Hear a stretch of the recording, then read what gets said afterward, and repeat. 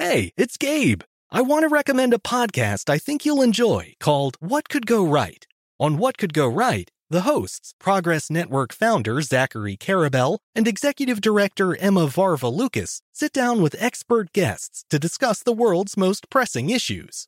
They look back at how far society has come and look forward to what it will take to achieve a brighter future. If you're looking for a weekly dose of optimistic ideas from smart people, listen to What Could Go Right wherever you get your podcasts. I'm Katya Adler, host of The Global Story. Over the last 25 years, I've covered conflicts in the Middle East, political and economic crises in Europe, drug cartels in Mexico. Now I'm covering the stories behind the news all over the world in conversation with those who break it. Join me Monday to Friday to find out what's happening, why, and what it all means. Follow The Global Story from the BBC wherever you listen to podcasts. When you buy Kroger brand products, you feel like you're winning. That's because they offer proven quality at lower than low prices. In fact, we guarantee that you and your family will love how Kroger brand products taste, or you get your money back. So next time you're shopping for the family, look for delicious Kroger brand products, because they'll make you all feel like you're winning. Shop now, in-store, or online. Kroger, fresh for everyone. Xfinity has free premium networks for everyone this month, no matter what kind of entertainment you love. Addicted to true crime? Catch killer cases and more spine-tingling shows on A&E Crime Central. Crave adventure? Explore Asian action movies on Hayya. Searching for something extreme? Check out skating, snowboarding, and more on Fuel TV Plus, the global home of action sports. And find crowd-pleasing bops on iHeartRadio's Hit Nation playlist. There's new free shows and movies to love every week. Say free this week in your Xfinity voice remote. This Day in History class is a production of iHeartRadio. Hello and welcome to This Day in History class, a show that paints a new scene from history every day of the week. I'm Gabe Luzier, and in this episode, we're looking at an important milestone in the life of Pablo Picasso, the post-impressionist master who helped develop a whole new way of looking at the world.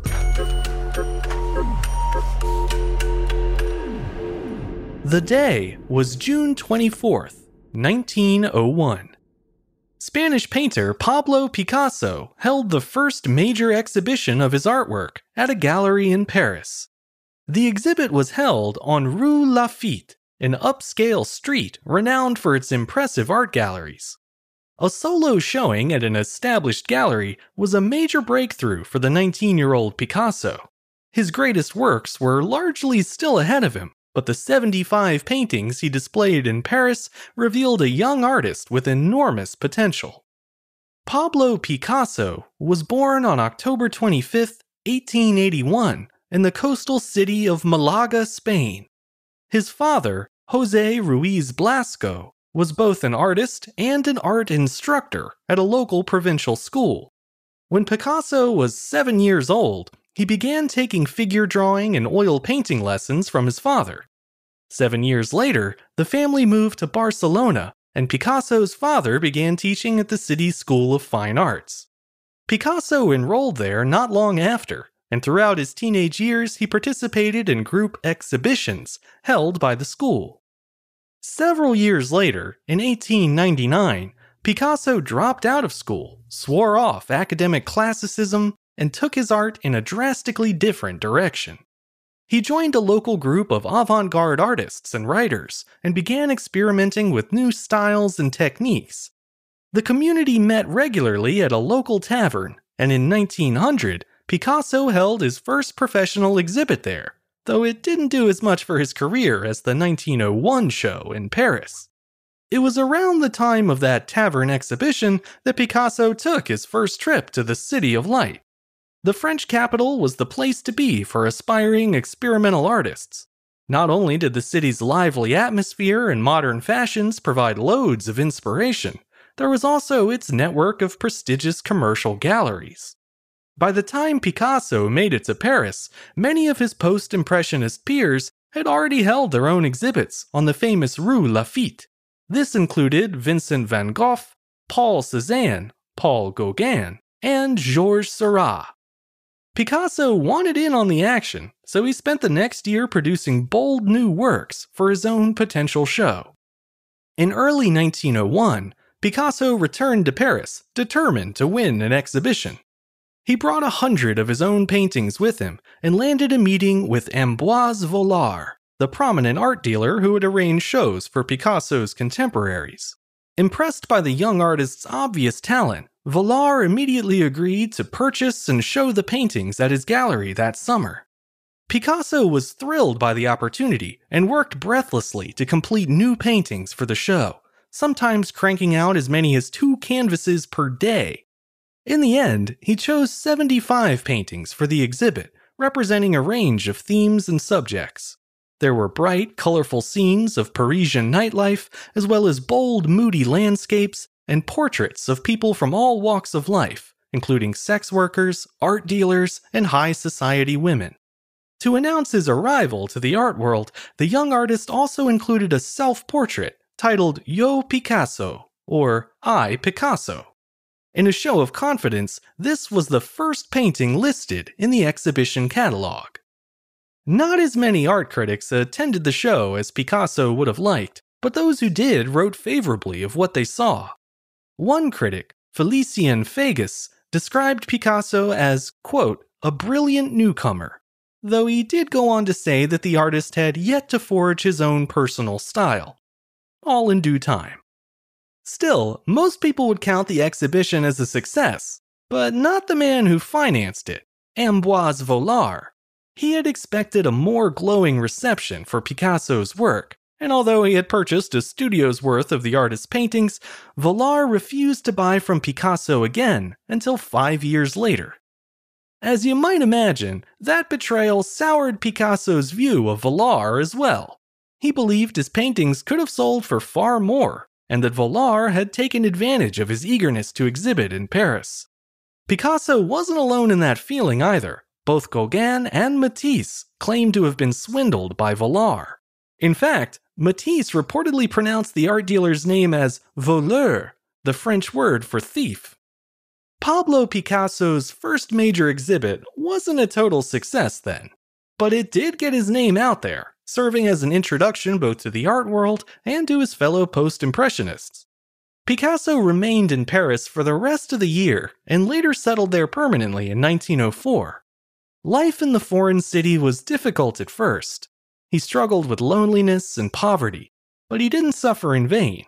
He channeled those down-and-out experiences into his art, kicking off his legendary Blue Period, a series of works, including The Old Guitarist, that used blue tones to capture the gloomy world of the underprivileged.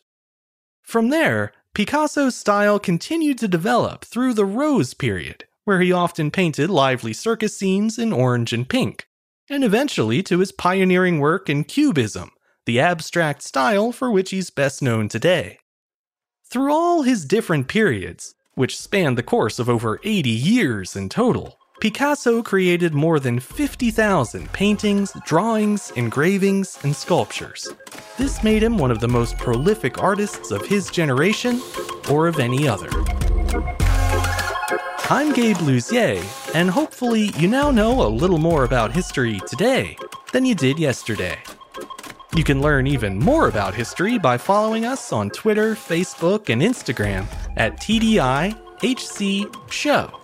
And if you have any comments or suggestions, you can always send them my way at thisday@iheartmedia.com. Thanks to Chandler Mays for producing the show, and thank you for listening. I'll see you back here again soon for another day in history class.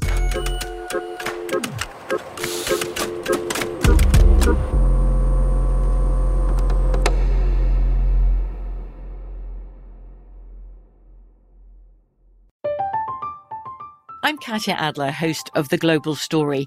Over the last 25 years, I've covered conflicts in the Middle East, political and economic crises in Europe, drug cartels in Mexico. Now I'm covering the stories behind the news all over the world in conversation with those who break it. Join me Monday to Friday to find out what's happening, why, and what it all means. Follow The Global Story from the BBC wherever you listen to podcasts.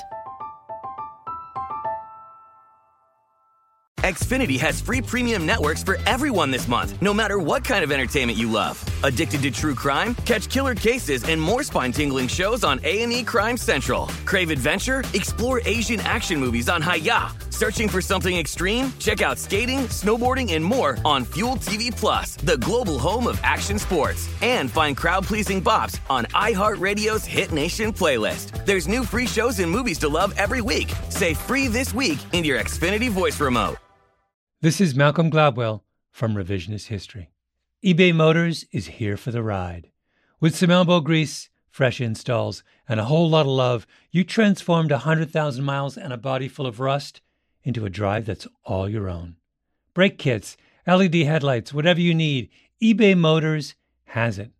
And with eBay Guaranteed Fit, it's guaranteed to fit your ride the first time, every time, or your money back. Plus, at these prices, you're burning rubber, not cash. Keep your ride or die alive at ebaymotors.com. Eligible items only. Exclusions apply. There's no distance too far for the perfect trip. Hi, checking in for... Or the perfect table. Hey, where are you? Coming! And when you get access to Resi Priority Notify with your Amex Platinum card... Hey, this looks amazing. I'm so glad you made it. And travel benefits at fine hotels and resorts booked through Amex Travel, it's worth the trip. That's the powerful backing of American Express. Terms apply. Learn more at americanexpress.com/withAmex.